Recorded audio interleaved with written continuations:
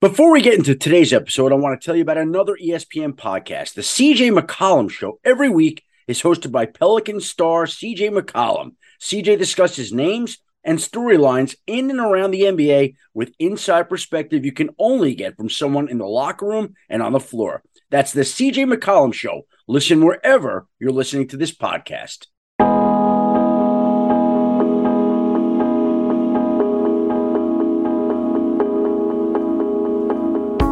Welcome to another Adam Schefter podcast as we get ready to head into week 9 of the NFL season, and we come out of what was the single busiest NFL trade line day in NFL history. 10 trades made on Tuesday alone. That doesn't include the 5 that were made in the past week, which means there were 15 trades over the last week as teams gear up for the second half of the season.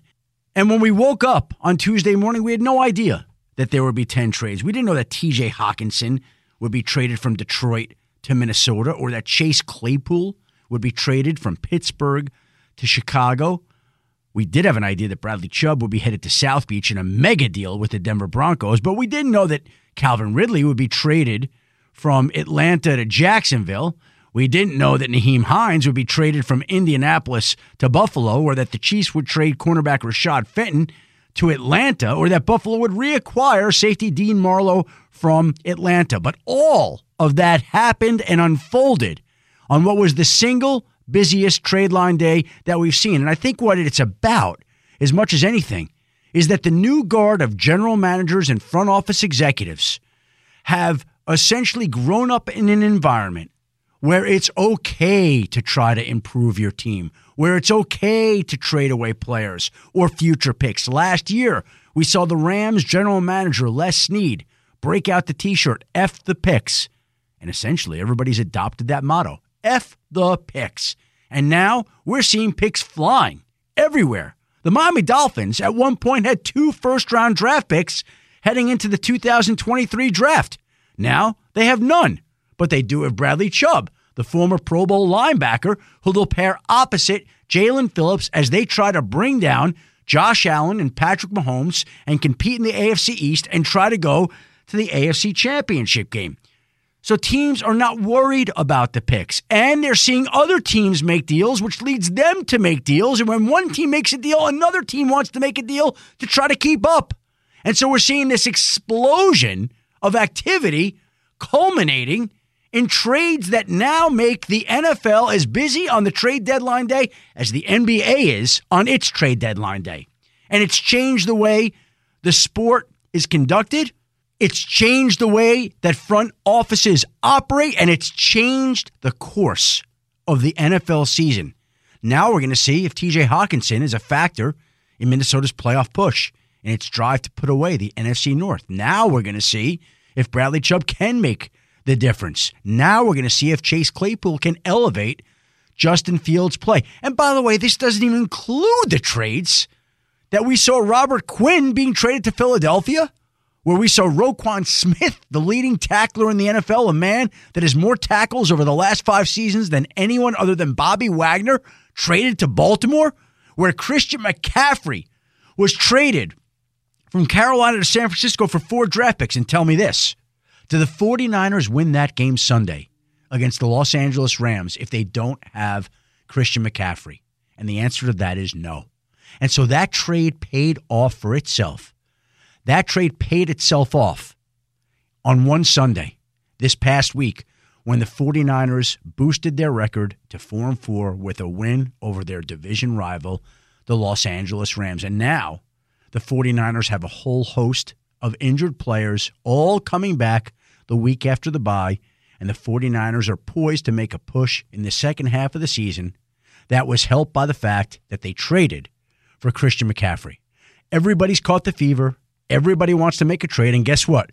They now have to wait until after the season to make any more trades because the trade deadline has passed, thankfully. It's time to go take a nap tonight as we record this at 5:30 Tuesday afternoon, about 90 minutes after the NFL trade deadline wrapped up.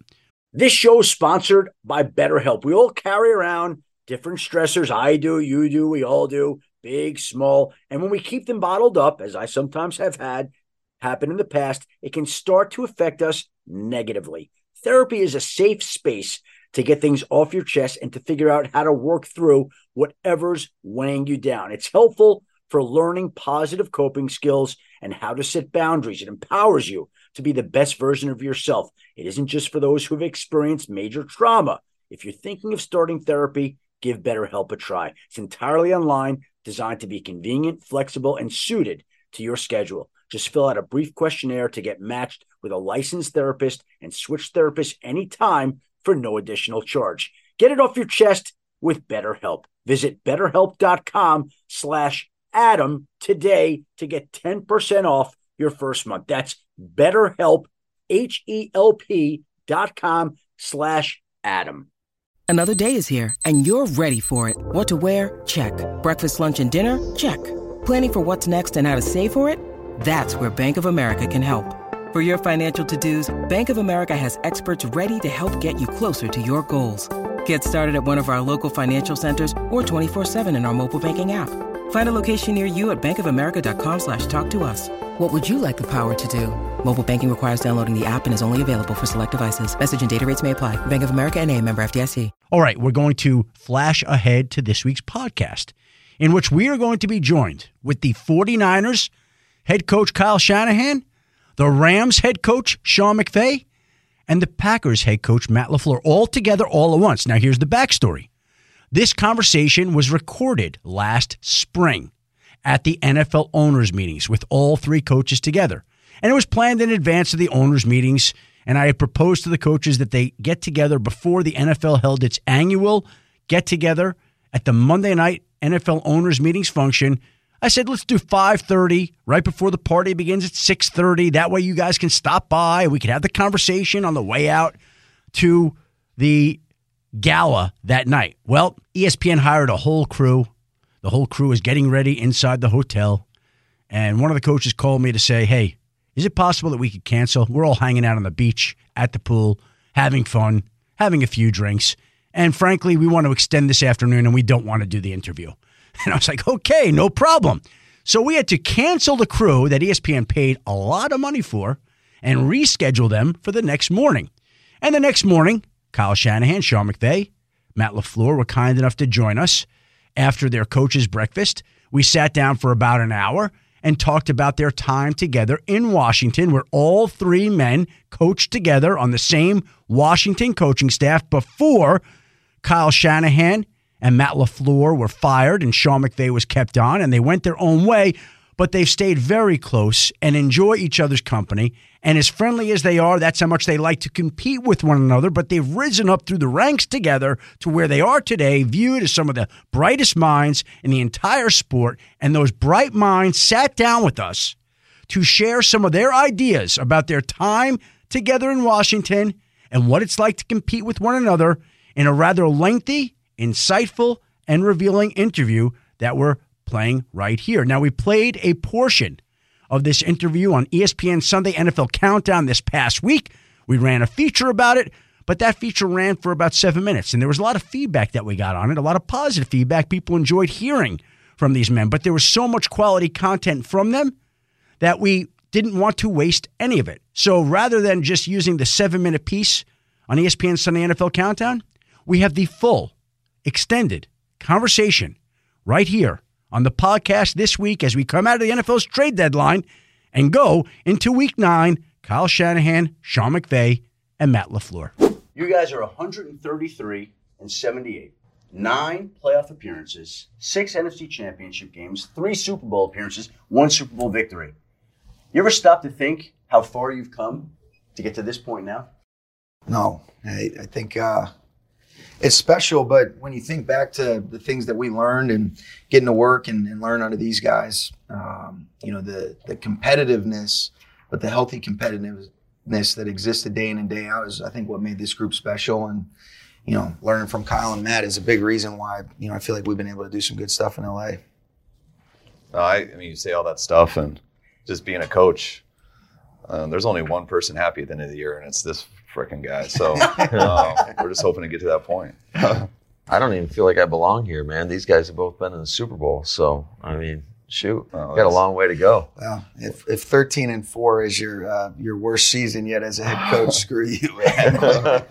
You feel like you don't belong in this group? No, I'm teasing. But no, these guys both have been to the Super Bowl. So, they can talk a lot more crap to me than I can to them. But when when you come to a meeting like this, right? When you're in a space like this and you're together, do you stop to think how far you've come from your days together in Washington back in 2010 through 2013? I mean, not till you put it that awkward way for us. It's funny when we get together because we're all the same slapdicks as we started out. And it comes out as soon as we get together. So it happens fast, but it is weird. It's cool too, though. I mean, we all started out as good friends, and dang, we're old now. See, that shows you how screwed up this profession is. I look like I've aged 50 years since then. I mean, the dog years is real right there. Man. What did Cooper Kupp's wife say to you about that picture? Well, there was a video that went around during like the playoffs when it was like divisional round and we're all still going. And she said, man, Sean's really aged since then. I said, I hate my life. It is, you know what though? Kyle and I were talking about this yesterday. I hate being in the same division where we play each other twice a year, because when we do get in these moments and we can share and be able to talk ball with one another, you realize why, it was such a beneficial thing when we were in Washington. And I didn't realize it at the time, but the competitiveness, the way that these guys approach the game, one of the things about Kyle that I think Matt and I would both be able to, to echo is that when we would be responsible for certain parts of the game plan, you better have thought through every single avenue in terms of having an answer, being able to solve the problems. And I think learning from these guys, but having that foundation has really set a standard for how we want to operate and why things have gone good for all of us. And that came from Kyle? Yeah, I mean, I was a quality control. He's the offensive coordinator, and you're responsible for breaking down the film. Then when I started coaching the tight ends, you have certain parts of the game plan that you're responsible for. And if you're going to suggest plays, and you take a lot of pride in getting the plays that you suggested in the game plan, but you better have really thoroughly thought through every single avenue and element. And when those plays worked, or if they didn't, Kyle was ripping your ass. I told him yesterday, I said, and I mean this in the best way possible. I said, he was a pain in the ass to work for, but there's a reason that all of us are at this table today is because we did have to work for him. We got that opportunity and we learned so much from him, but he's got a high standard, but I think we all do now because of being around him and his dad. I mean, I think he sounds a little sensitive, but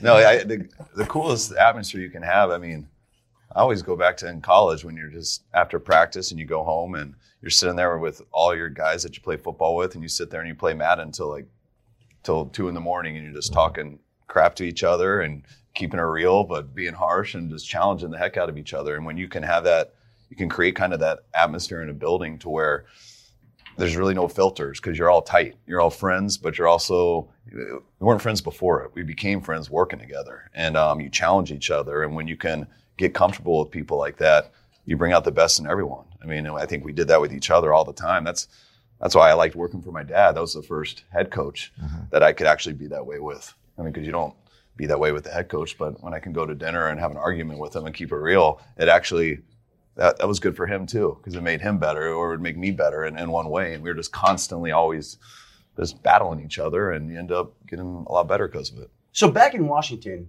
you're the offensive coordinator. You're the quarterback's coach.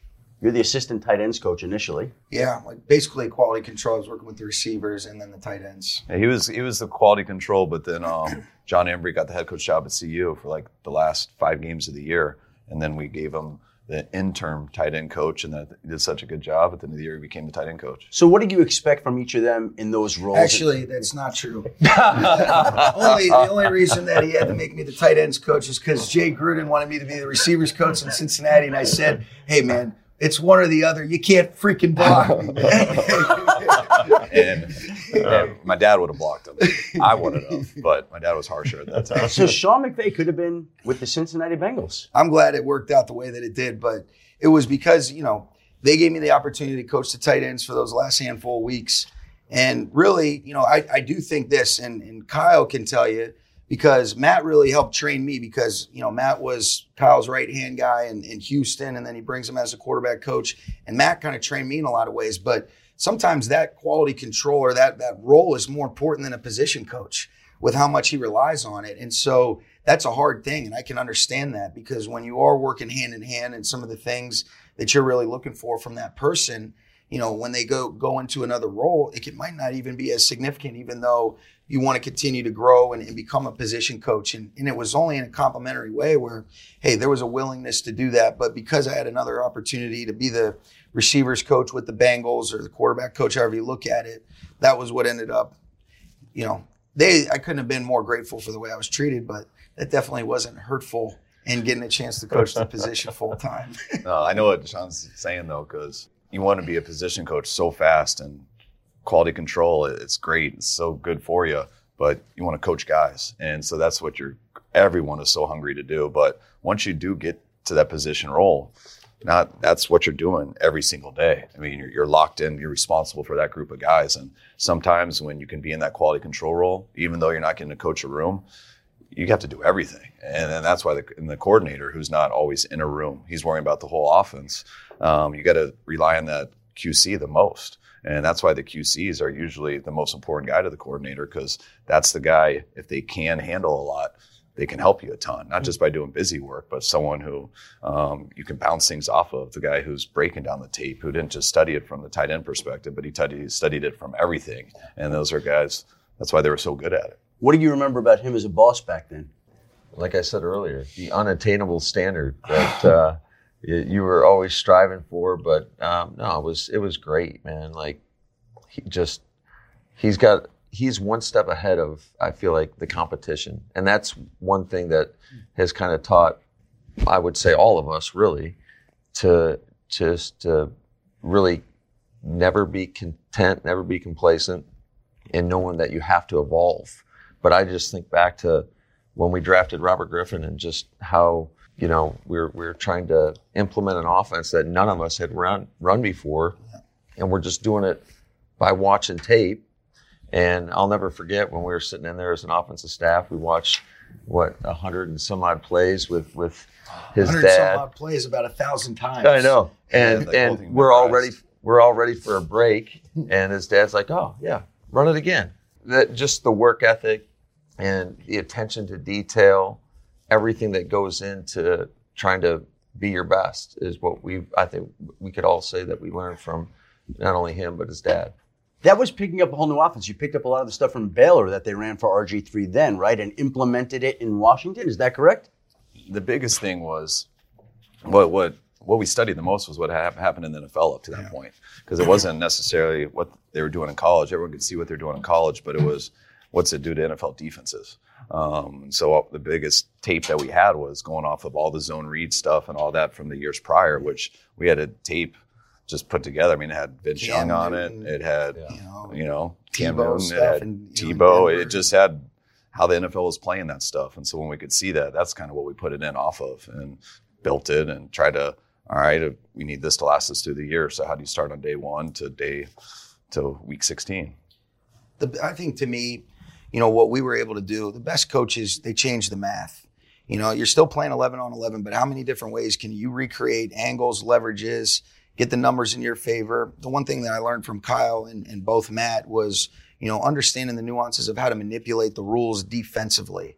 That's where I think there's a real separator is, okay, there's an intent behind every single play, but the willingness to have the flexibility to say, okay, this is different than what we've done, but it's still 11 on 11. What you see in terms of how, defensive football is being played, whether you look at it the Wildcat or when you're talking about activating the quarterback as a runner, most of the defenses at the time were predicated on playing 11 on 10, not ever having to account for the quarterback as a runner, and how that dictated a lot of structures that enabled, obviously we led the league in rushing that year, but there was a lot of things. I mean, there was one play action concept by itself that, those guys threw for over 1,000 yards on. And, it was fun, but there was a willingness and an agility that I think you've seen throughout the course of both these guys' careers now to be about the players first. And that's what the good ones do, and that's exactly what Kyle did. Did that influence the way the game is played today, what you were doing back then? Yes, because it worked. And so then defenses adjust. I mean, if you study that stuff now, like, you better be doing it a little different. Defenses know it's not always 10 on 11. Back then it was. Every gap was sound, and you're outnumbered because no one accounted for the quarterback. Once people started doing that, that's why we had so much success that year, because people hadn't changed their defenses yet. But the next year they did. And they learned how to, all right, let's play it this way. We do have to play 11 on 11. So it's not, all right, that doesn't work anymore. It's no, you change their defense, which means now they're playing the quarterback running better, but they're playing everything else worse. So can you go back to the other stuff till they defend that, and then you can come back to the other, and that's why it's who has the chalk last or who has the guy with the skill set that can do everything. And that's what you're always searching for. What about the personal part of being in Washington together at that time in your lives? I think a couple of you guys were in your 20s, you were in your 30s at that point. Did you guys grow up together personally in Washington? Well, yeah, I would say, Sean lived right across the street from me, so he was over all the time having dinner at my house when he was out there, being a single bachelor out trying to entice some females to go on a date with him. We had a lot of fun together. I think, Mike T, he always tells us we've got a youthful arrogance. And I think that there was a willingness to just keep learning, push each other in the right way. I think sometimes those experiences, there was a positive competitiveness that existed where, for me as a young coach, these are the guys that, hey, you're looking up to these guys. These are your close friends. But how many different ways can you continue to try to elevate your game? And we were doing it in coordination with one another. But I didn't realize until you look back on it how much you learned. I think that's the thing is when you bring up some of the stats and the different things, if you said, am I surprised these guys have had success as head coaches? I'm not. But you appreciate the foundation that was being built there. And I think it's a real testament to Coach Shanahan. I mean, you talk about a vision. I think one of the most important things we have to do as coaches, hire good staff. And he had a vision and a belief and a willingness to take chances. I mean, I was 24 years old when they gave me a chance to be a tight end coach. It was Matt's first position job in the NFL, coming from Houston, coaching the quarterbacks. And, those are the things that, you look back on and you don't realize at the time how appreciative you are of it. What's amazing? There are people that were critical of the fact that you guys were so young. The son of Mike Shanahan, friends of Kyle Shanahan, right? The fun bunch. Yeah. What does that mean? What does that mean, the fun bunch to you? Yeah, we were just a bunch of young guys, but I don't think people truly understood how much time and effort that we put into trying to learn the game and be the best. So I think that's a stereotype that probably happens no matter what business you're in. If you see a bunch of young guys, and there's probably a little bit of cockiness that existed that maybe rubs some people the wrong way. I don't know. I don't think so. We weren't that cocky. We were getting the butts kicked. I know, that's true. We had one good year. And we were just in a horrible situation. So there's how that building was at that time. And it was tough. I mean, that's where I was just so invested in going to, that was my first time working with my dad. It was so important for me to go work other places. And my whole life, I always wanted to do that. But I knew one day I wanted to work with my dad. And when he came back and we got to do that, and we didn't know Sean, my dad let me bring him with me and had him be quarterback coach. And we interviewed Sean, and he was baby Gruden the first time he talked. My dad was so pumped up, and we hired him. And then we get there, and it was just, he allowed it to be just football for us. He kept everything kind of away from, and he dealt with everything. And so we just kind of were in our hole, and it was just football all the time and nothing else. But it was tough, because we were younger. It was always hard on me because I felt like I'd always get asked, like, how was Denver? And everyone thought I came from the Broncos. And then when you start to hear anything, it's not Coach Shanahan, it's the Shanahans. And I'm like, no, there's not an S at the end of my name. That's him. He's the head coach. Yeah. I'm the and so it was always like that. And then I had these guys who they end up coming off as, man, you just hired your friends. because you're just and no one knows what you're doing. They go off your record, so you earned some respect in 2012 when we did some good things, and that's what we're excited about. But it was a grind. It always was, and we were in a tough position there. And then now we've removed from it, and I look back and I'm like, man, those are some of the best things that ever happened to us. Mm-hmm. Like I was so like trying to help my dad out. I hated to see that the career he had at Denver and to what the situation he was in Washington. These guys are so hungry trying to start their career. I'm trying to do it too. I'm feeling like I'm ruining it at the time. But now we look back and it's, man, that made us all so much stronger. Yeah. And some of the positions we've been in ever since, that after Washington and then what we went through there, we were battle tested and you could go through a lot. But going through the fires there was a real deal. Well, yeah, I think people generally, you typically learn more from your failures than you do your successes. And there is a calloused mindset that comes along with going through some adverse times. And you watch everyone go through it. I mean, that's where you go through it as a coordinator the most. And these guys all went through it like right after I left Washington. He had to go through it there. Matt had to go through it in Tennessee, like when you're really on your own. And it's different the first time. I remember I was getting crushed in Washington. And I remember saying something and Matt came in all happy and positive. He's like, oh, don't worry about that stuff, man. That's not a big deal. You know that's not right. And I'm like, yeah, you're right. Let's move on. But I'm like, dude, this is kind of hard. He's like, come on, dude, don't pay attention. And like 2 weeks later, I go into his office and he's just like, I'm like, what? He's like, look what they said. I'm like, dude, that whole article is about how bad I am. And they just said one word about you. I'll tell you what they said. I got a quote. I saved one of the quotes. This is the NFL. It's not supposed to be a training ground for coaches. It's ridiculous. Look at the staff. It sucks. That the one we're talking about? Hey, I want to know who that dumb is that said that. No doubt. No, but there were strategic hit pieces, and that's what you learn about at that time. And it was coming. And just, what do you do? And that's where, it hurts your family. Your wife, she's like, what's the deal? And that's what was cool about that time, though, because it wasn't easy. But after you went through that, you realize, I still love coaching. Like, why do I do this? It's not for everyone to tell you how good you are or how bad you are. It's because, you actually like coaching. And that's really what you want to do, and you have a passion about it. And once you sometimes you don't always know that until you have to go through something. When I was in Houston, I was coordinator, and I was 28 and 29, and everything just seemed easy. You don't have any scars yet. And then when it first hits you, you're like, whoa, that's tough. But that's what made it, I think, all of us prepared to be head coaches. Because I've been with head coaches, you watch them, and it's kind of the first time they've gone through adversity, and you watch them go through what, I think we went through a lot as coordinators, and it does make you stronger if you can survive it.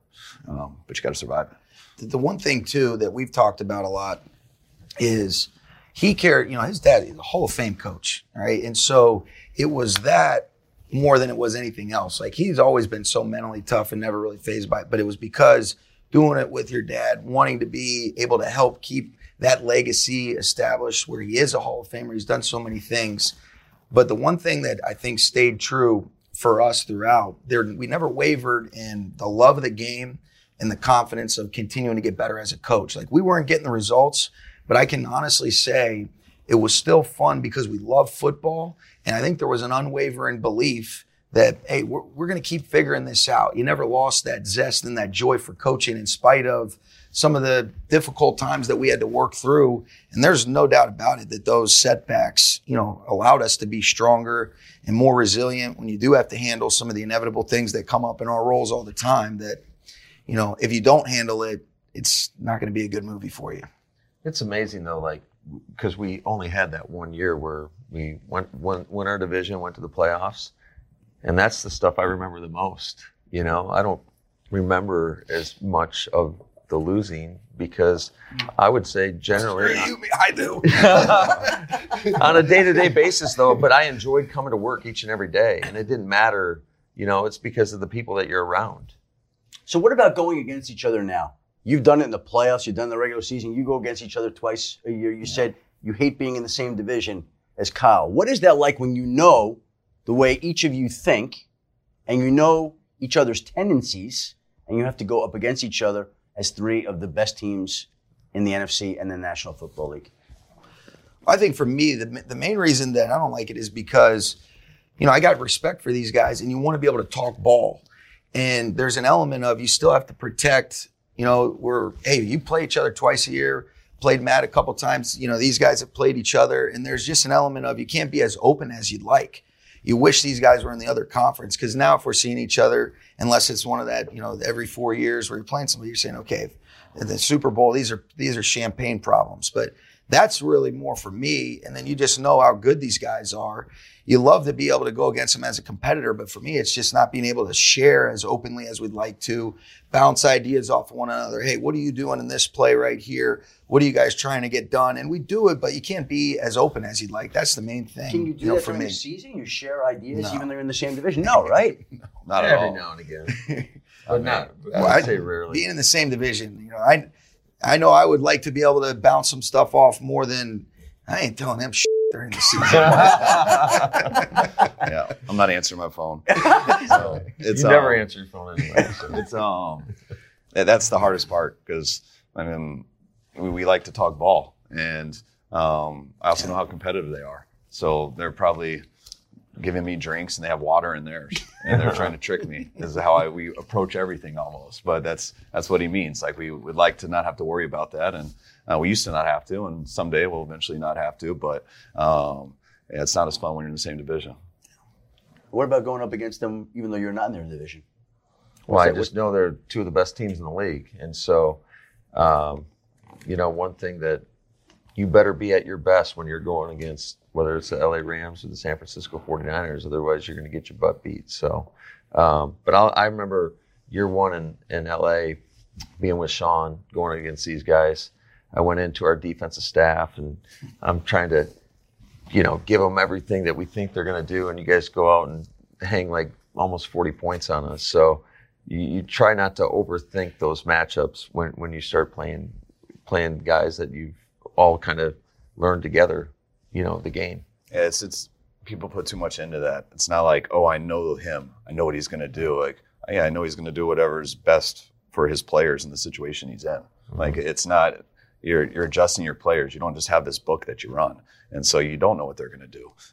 You study the tape and you have ideas of it, but it's not, guys don't just do stuff because that's who they are. These guys are good coaches. They're going to do whatever makes sense for their team, and that's what you got to try to figure out, what makes sense for their team, not what Sean likes to do or what Matt likes to do. But are you not more apt to know what these guys are thinking, even with their personnel? You're not more apt to understand what they might try to do to you or how they might attack you? Yeah, you do. But you also understand that they understand that you understand. Did I just sound like the guy from Dodgeball?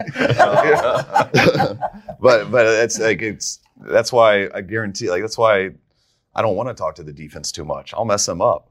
Sean's going to do this. They'll be like, okay. But if you do that, he's going to do that. And they're like, okay. And they're like, but don't do that because he has that. Like, you have an answer for every coverage. So It's just about percentages of keeping them off. And that's what none of us know. And that's why players can make you right a lot.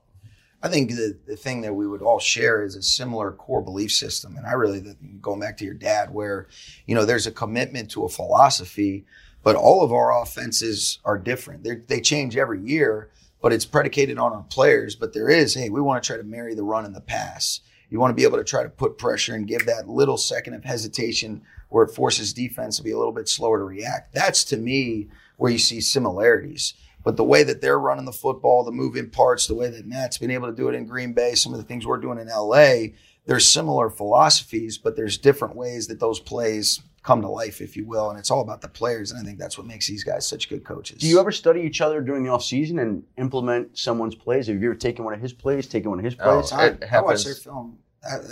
On a weekly, I would say a weekly basis. Weekly basis? Oh, yeah. I'm watching Green Bay and San Fran every single week. And what are you looking for? Opportunities to steal their ideas. If it fits for us. Oh, 100%. I think there's so much respect that we all have for each other in terms of football, the football that we present. And I know that if he's running a play, it's been well thought through. So same with Sean. So why wouldn't you try to, steal something every now and again? And Sean's right, though, too. When we do come from the same foundation. And then you branch off based off of your situation with your team and your players. So, but when you do come from the same foundation of, we do like to be balanced and you try to marry the run and the pass and things like that. you can see how guys got to another area because you come from the same philosophy, from the same ideas. And that's also why it intrigues you more when you watch someone implement a play that you don't do into the offense, because you know you come from a similar area. So why did that make sense for him?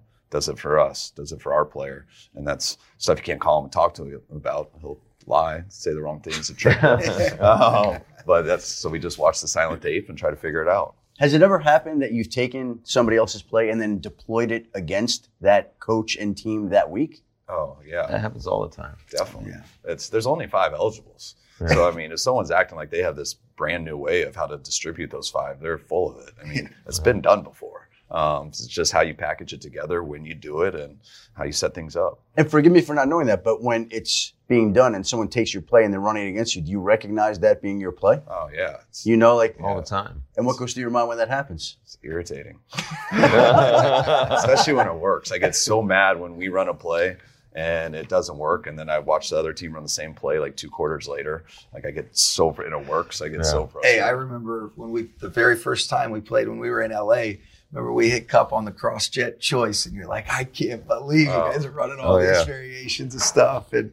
But it is. I mean, these are all just offsets of things that have been done before, but does it fit? You know, there's certain ways that he's utilizing Debo or Kittle that, all right, maybe we can or can't do those kind of things, but there still is a philosophy that exists, and I'm stealing stuff from these guys all the time. What about that play? Give me that play, that Cooper Cup, what flash? What happened? They were trying not to show us a variation of man coverage that they were running, and something that I had learned, you know, back in Washington about, you know, it was basically an option route, and Cup went on an in breaking route, and we could sit here and talk about this play for a long time if we wanted to, but it was there was just certain things that we had some success with running against them that Thursday night game, and you know, it's fun. It's fun to see that stuff, but it's a challenge. I mean, because we're always trying to just stay a step ahead. And I was talking with Kyle about this the other day. You can see the influence that he's had on the defense and how good and how committed they are to a philosophy each of the last handful of years, and even some of the coverages and stuff. And it's a challenge. 3 of the elite teams in the NFC and the National Football League. What was it like for each of you to see Tom Brady come back to football this year? I was very happy. The world's a better place when he's playing football. If he's on our team, get him the hell out of the league. I don't want to go against him, but No. I mean, to watch Tom last year at 44, you don't get in trouble for talking. No. All right. I don't think so. No. To watch how he played Maybe. last year, I don't know. like, I mean, you want that guy in this league always. Yeah. It's better for the game when the best players are continuing to play. Like if Aaron would have walked away, that would have been bad for the game of football. The thing is, like, his consistency, I mean, you realize how hard it is just to win a game. But the consistency that he's operated with, the competitive stamina that he has, and like Kyle's saying, you watch what he's done each of the last couple of years in Tampa. I mean, it's like he's getting better. It's unbelievable. The way that, you know, the way that he takes care of himself, the way that he elevates everyone around him, you know, the way that he's throwing the football and how consistently he's seeing the field. It's unbelievable. And Looks like he's gotten better the last couple of years. It really does. I mean, Definitely. it's amazing. He's older than all of you guys, I believe. Definitely. He Yeah. is. he definitely How does that make you feel? Inferior. I mean, he is. It's incredible. Yeah. Players used to be older than us a lot. Now it's not happening much. Sure. So it's changing. That Except for happens. Sean. I mean, he's still That's pretty true. young. You're the oldest, right? I am the oldest. Yeah. By like a month. See how he 40 said that? Like, I am the 42. oldest. Too. It's the only thing I got on this guy. Whatever. Vince Lombardi winning percentage.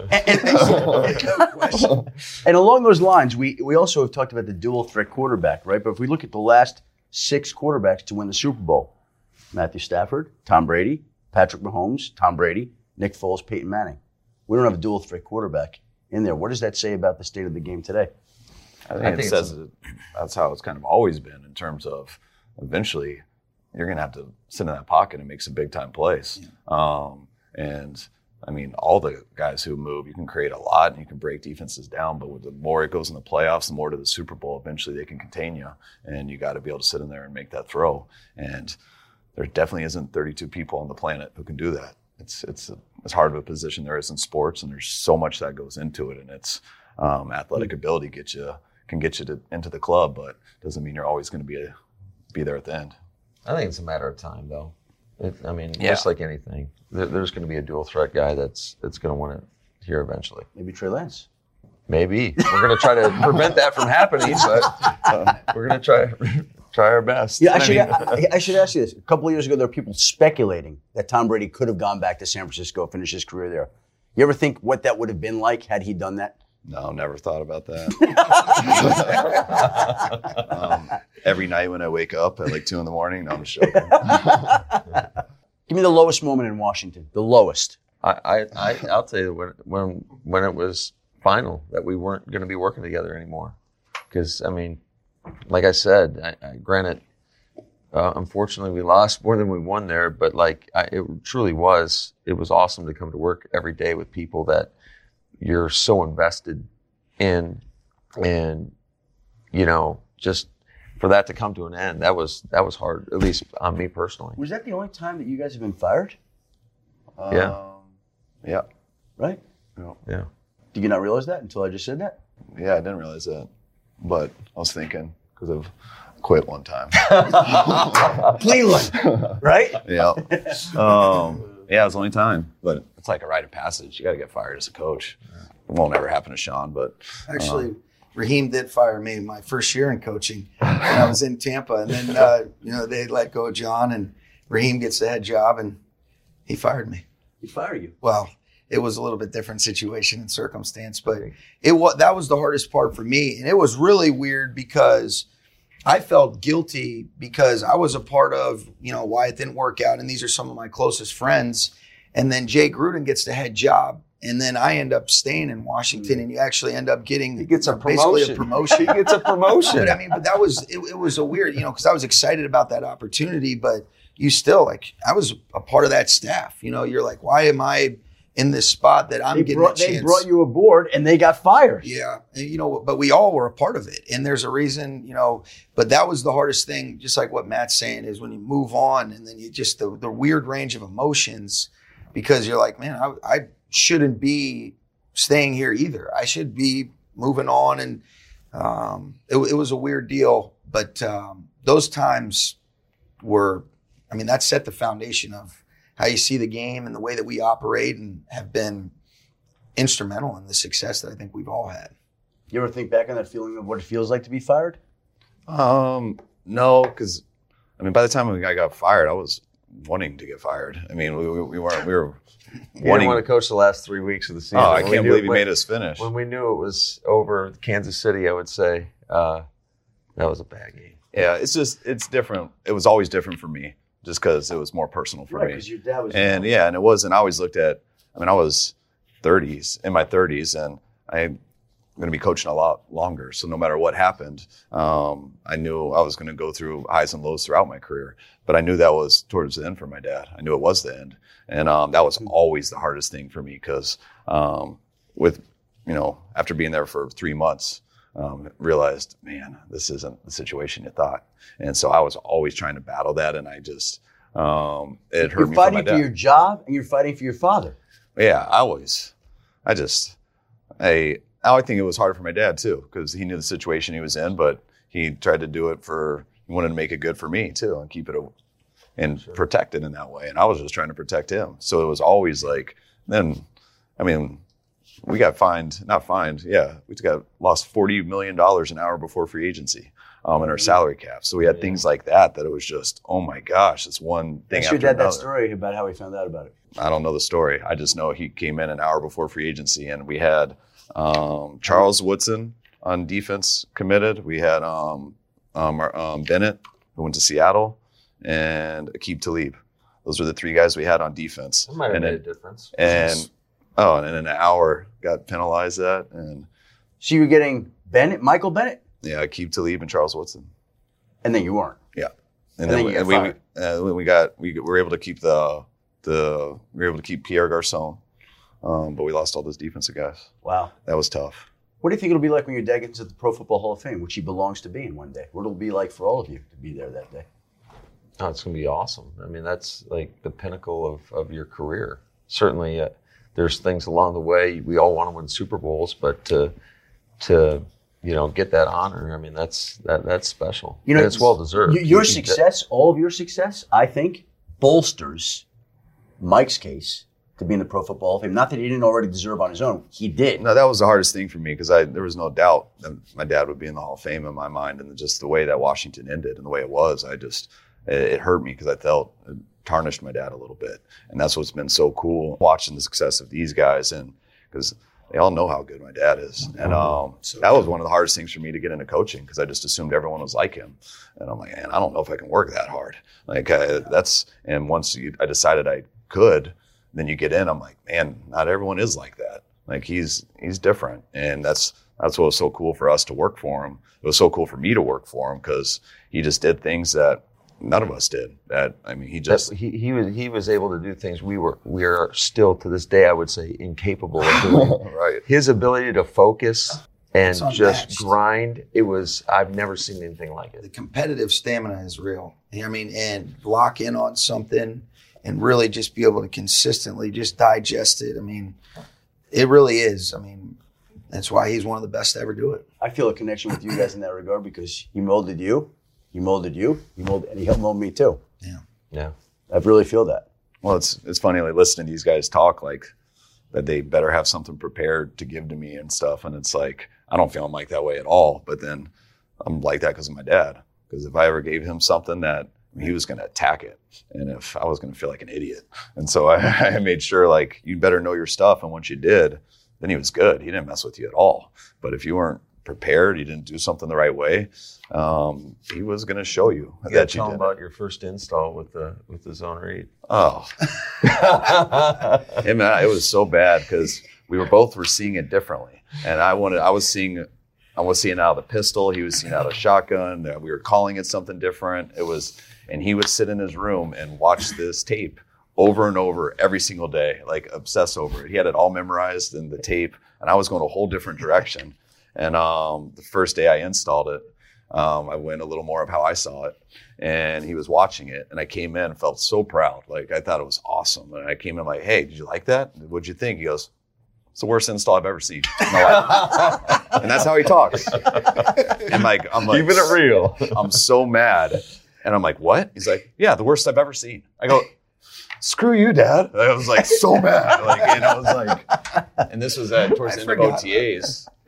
Towards the end of OTAs, so it got awkward. And these guys know anyways, my dad's mad at me because I said that to him. He forgets what he said to me though. We don't talk at practice. We're doing it all. Then then it ends and we're going on vacation and we're meeting him down in Mexico. And we're sitting at the table and we still haven't talked. It's been like the last few days of work, and then it's like halfway into the first day of vacation, and my wife finally like, have you guys still not talked since your football fight? I'm like, no. Football fight. Yeah, but that's how it was, and that's what I mean. That's what was kind of cool about it, because you could challenge people in a different way, like only a father and son can, that eventually you're so mad, but you walk away. When you come back, you're both better, because you both realize the different angle someone was looking at it. And that's also what we had too, because that's why I started at the beginning of this, how sitting in your room just talking shit with your friends in Madden. And that's kind of how it became with us. And that's why we got good, because we were always working at it. We were hungry to work at it. And when we had to get good at it. What about the laminated play sheet? The laminated. That's just Sean being too good at his job. No. So we were, so I think we would all agree we're very particular with our call sheets. And so I'm the quality control coach. I'm responsible for his call sheet. And we were playing Philly, and it was our first year together, and it was potentially going to rain. And so you don't want to be able, if it rains in your call sheet, it's going to get ruined if you don't have it laminated. Well, I laminate the call sheet. Well, what I didn't know at the time was, hey, you make a copy and then you laminated the extra one. So it ends up stopping raining. We're up in the booth. Me and Matt are right next to each other. And Kyle's like, hey, Sean, where's my, the original call sheet? I just have the laminated one. I said, well, that's the only one we got. And Matt's like this, oh my God, you didn't make a copy of it? And Kyle's losing his mind. And I'm like, hey man, we got to move on. All right. Cause we got a game to kick off. And you're like, I can't believe you didn't make a copy. I'm like, I can't even Freaking tell me to make a copy. Sean's classic line was, well, hey, I can't read minds. And he would keep it moving. Thank God we won that game. I had a hard time moving on. It was tough. You're neurotic before a game. Like, you need everything right. And when your call sheet's laminated, you can't write on it. And there's a lot of thoughts going through your head throughout an entire game. So you want to be able to make notes and do stuff. But once that's laminated, it doesn't work. And so I'm always writing on mine. And Sean, I got frustrated because Sean, it was important to him to be the best quality control in the history of the world. And what I mean by that, like, he's going to have his work done perfect so fast. He knows everyone's name in the building before he even gets there. He's just so on it in all those ways. And he was too on it. Like, he probably checked the forecast, knew rain was coming. I'm going to do this. Kyle's not even going to ask me because I know how to prepare this, which was halfway right. But it didn't rain. And I wanted to write on it. And I'm like, God damn it, Sean, why do you have to do this? And Matt's like, he's not as good as I was. No. That's the best nickname for him, Raheem called him this, the red-eyed assassin, prior to a game. So don't mess with Kyle's stuff prior to kickoff. Because he becomes the red-eyed assassin? No, he goes in his room. He's got his process. He goes in his room before the game and gets his mind right. And he comes out, and there's a lot of energy balled up in there, and he's just ready to unload on something. I can't handle too many thoughts, and it's all about football. So on Sunday, and so my tact with, being friendly on Sunday is not as good as the other 6 days of the week. And I feel like if I was, I'd forget a play or something. And Sean's out there shaking hands, kissing babies. No. And Matt's out there passing out his business card. He didn't have a care in the world. I remember, though, too. So Matt and I, we're so close. We're up top. We're responsible for communicating the information that Kyle needs when he's calling the game. And we were always competing about how we saw coverages and stuff like that. Oh, my God. And Kyle, hey, will you two quit talking about that? They're always Move trying to on. I don't give a shit if it was a zone dog or man coverage. We're right now. You guys are still arguing about coverages. They're trying to out QC each other. And so, like, he's a year removed from having to call the coverage. Then Sean's got to call the coverage, and he saw it differently the year before than he sees it. And I'm hearing them argue on the headsets about a coverage from the first quarter that no one even cares about. They just want to be right on it. And is it 3 deep, 3 under, or is it man with a 5-man rush? And it doesn't matter. It was fun. The best was when we were playing New York, though. We were arguing about whether it was some sort of man coverage. I can't even remember how it went, but we're going back and forth, and I'm like, it was 2-man. And he's yelling at me to relax. I'm yelling at him to relax. And then I looked at it, and I was like, you're right. It was 2-man. Oh, it was fun. And a very special thank you to the 49ers head coach, Kyle Shanahan, the Rams head coach, Sean McVay, and the Packers head coach, Matt LaFleur, who were generous enough to donate their time during the NFL owners meetings, take an hour out of their day, which was not easy to do, to get them all together and to sit down for that conversation.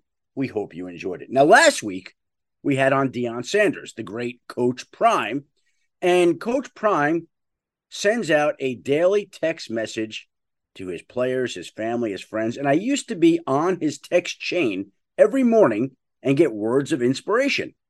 And when we talked about his text chain last week, I noticed I don't get those texts anymore. And I asked him to include me again.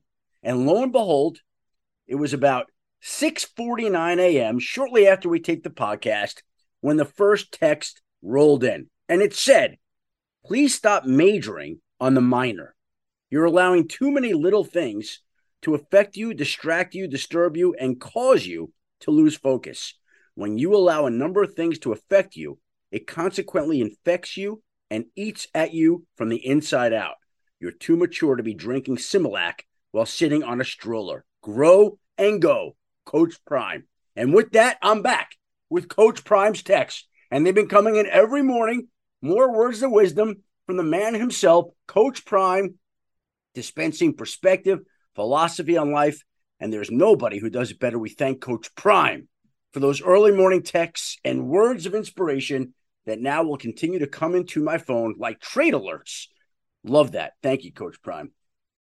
When you need mealtime inspiration, it's worth shopping Kroger, where you'll find over 30,000 mouth-watering choices that excite your inner foodie. And no matter what tasty choice you make, you'll enjoy our everyday low prices, plus extra ways to save, like digital coupons worth over $600 each week. You can also save up to $1 off per gallon at the pump with fuel points. More savings and more inspiring flavors make shopping Kroger worth it every time. Kroger, fresh for everyone. Fuel restrictions apply.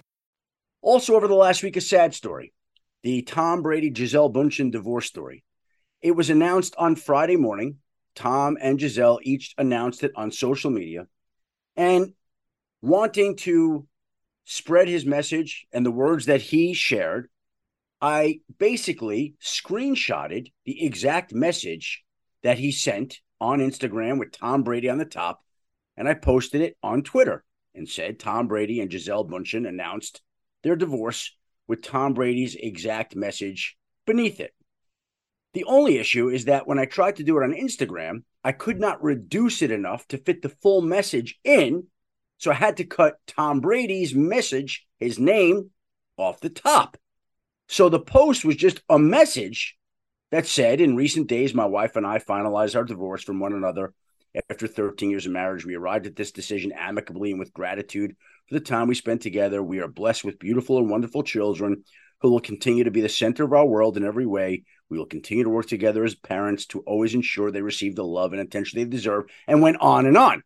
And all of a sudden, my phone started blowing up. And because I cut off the header of Tom Brady, there were numerous people throughout the day who thought I had announced my divorce with my wife. My son was texting me that he was getting messages from his friends saying, sorry that your parents are splitting up. So I didn't mean to cut off Tom Brady from the top, and I didn't mean to alarm friends and family. My wife and I are together. For all I know, she's going to leave me tomorrow. There are many messages on social media that my wife left me, and she might. But as of now, she's still with me. But Tom Brady and Gisele have announced their divorce, and I apologize for cutting off the Tom Brady header because it created a lot of confusion in my life that day, which I certainly did not intend to do. All right. Special thanks to Kyle Shanahan, Sean McVay, Matt LaFleur. Special thanks to my producer, Christina Buswell, for pouring over the sound and making it all work on this podcast so that you all could listen today. And special thanks to you, the listener, for tuning into another Adam Schefter podcast. Please join us again next week when we'll be back in this spot with more information and insight about Week 9. And until then, have a great week, everybody.